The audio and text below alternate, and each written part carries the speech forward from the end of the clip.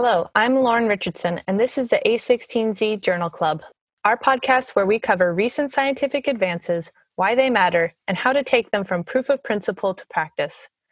For this special holiday weekend edition, we've got something a little bit different. In this snack-size episode, A16Z General partners Vijay Pandey and Jorge Conde join me to discuss an opinion piece published in Nature Review's Drug Discovery called Breaking Eroom's Law. Eroom's law is Moore's law spelled backwards. Whereas Moore's law describes technologies becoming exponentially faster and cheaper over time, Eroom's law describes the trend of drug development becoming exponentially more and more expensive over time. In Breaking Eroom's law, the authors analyzed the data since 2010 and find that costs appear to have stabilized over the last 10 years. But what has contributed to this critical and exciting trend shift? In our conversation, Jorge and Vijay discuss their views on the technologies and policies impacting this trend and their opinion on whether Eroom's law is broken for good.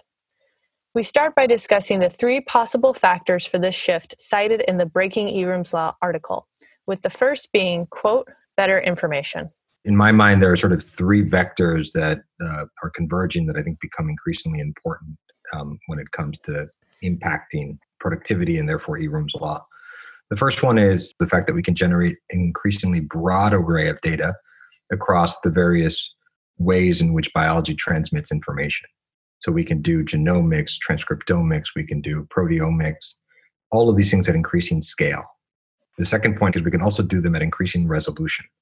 We can go now increasingly down to the single cell level, which in many cases is the sort of the functional unit of disease is at the single cell level. The fact that we can query biology at that level of resolution, I think, also makes a big difference. And thirdly, we can take all of these various streams of information and make better sense of them with the use of, among other things, advanced computational capabilities. It means that we not only have better information, we can generate better insights than we could before. And the hope, of course, is that with that, we'll be able to, make better decisions. If you want to escape Eroom's law and escape the flattening of Eroom's law to get to something more Moore's law, like the natural way to do it is to do it by engendering a sense of engineering. And that probably will have so many different components. There'll be a huge biology and automation and reproducibility component. You can't engineer something if you can't have reproducible experiments. And so naturally, that's a huge part, and there's a lot of work going on there. And then with all that automated biology, you got to understand all that data that's coming in, and machine learning and AI is a very natural connector there.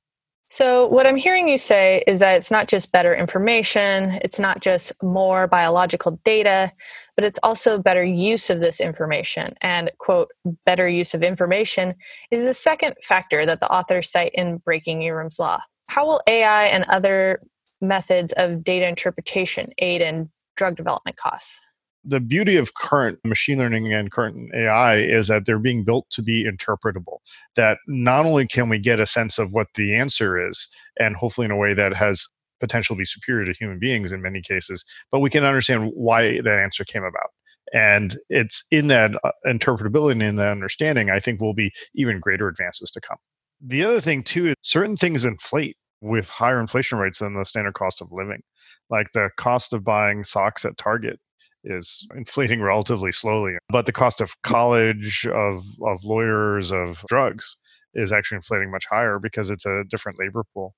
To the extent that more of this becomes automated, whether we're talking about automated experiments or machine learning and better use of data, when you can automate more and more and more, maybe that also can help shift the curve because we're using sort of a high-end skilled labor that inflates at a much higher rate, much less or in a different way. So in this process of putting all of it together, the end result will be really exciting. Hopefully it'll be a great decrease in the cost of drugs, as well as a increase in our ability to understand biology, which itself has this sort of year-over-year advantage. That will hopefully be this great virtuous cycle that will snowball in all of our favors. Yeah, the combination of better information and better use of information is powerful.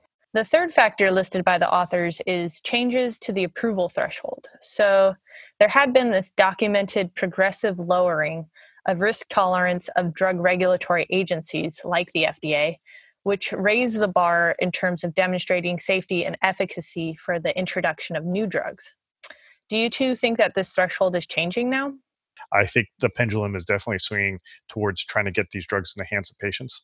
I think one of the things that helps the cautious regulator dynamic is the fact that increasingly novel drug programs are very targeted.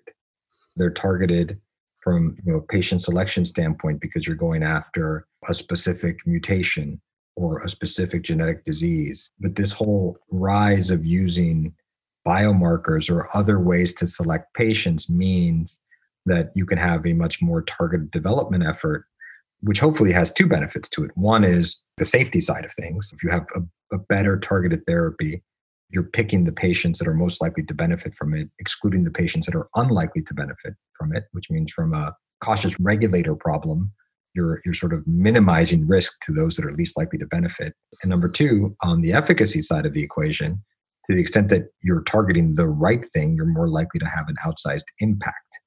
And so you're likely to see a stronger signal against noise, where signal, of course, being efficacy and noise being the potential of things not working or worse, having some sort of toxic or detrimental effect on patients that wouldn't have benefited anyway.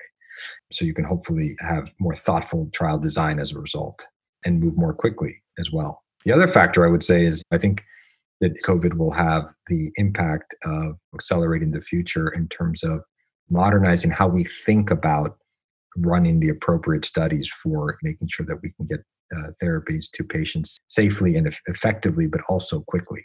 Yeah, and I think we're already seeing advancements in the manner in which trials are done. So there's a huge push to virtual or distributed trials, where instead of having to go to a single academic center, there could be doctors throughout the country administering the trial. The technology is emerging and increasingly being embraced that will help us rethink how we do clinical trials in the first place. So we can continuous monitoring of patients, in a decentralized or at-home setting, that we could generate a lot more data points more quickly, more reliably for patients. So I think technology outside of the lab itself, but going out into the community, so to speak, could have a real impact on what the all-in cost to develop a drug looks like going forward. This is kind of like a quiet revolution. And it takes a while for those changes to be seen in something like a Eroom's Law graph. But the things that I think were started even like 8, 10 years ago are now very much coming to fruition. So my question is, do you really believe that Eroom's Law is broken? Or is this leveling off that we've seen in the last 10 years, a blip, temporary, or maybe the start of something resembling Moore's Law? It definitely looks like there is some major trend shift. Now, to say that we've shifted from sort of Eroom's Law to something better is unclear. But even just flattening alone would be a major, major accomplishment for the industry. And so how long will this flattening last? I wouldn't be shocked if the flattening lasts for 5 years or 10 years, in large part because the things that we're talking about putting into drug design today won't lead to drugs to market for some time. And so there is a little bit of a lag here. These data points we're seeing is talking about the changes that were done 5 or 10 years ago. And so the changes that are happening now will only be seen later. The other thing I think it's worth mentioning is there's real debate in terms of whether or not the cost of R&D is calculated correctly. People debate that methodology. There have been alternative approaches that show that the number is actually much lower. I think people pick and choose the data depending on the argument that they're trying to make in many cases. And so if you're the pharmaceutical industry, you make the case that the cost of R&D is incredibly high to justify the pricing for those that are successful. If the costs are much lower, then obviously the prices that the system is forced to bear for therapies becomes less defensible. And so I think we should also keep in mind when we look at this paper that there are many, many ways to slice the data in terms of what costs really look like. And in turn, I think it's hard to definitively say in which direction the trends have moved and will move going forward. One thing that is clear is that developing drugs is time consuming, risky, and expensive. That's probably not going to change anytime soon. Too true. Thank you both for joining me on Journal Club this week and for covering these big trends in the space.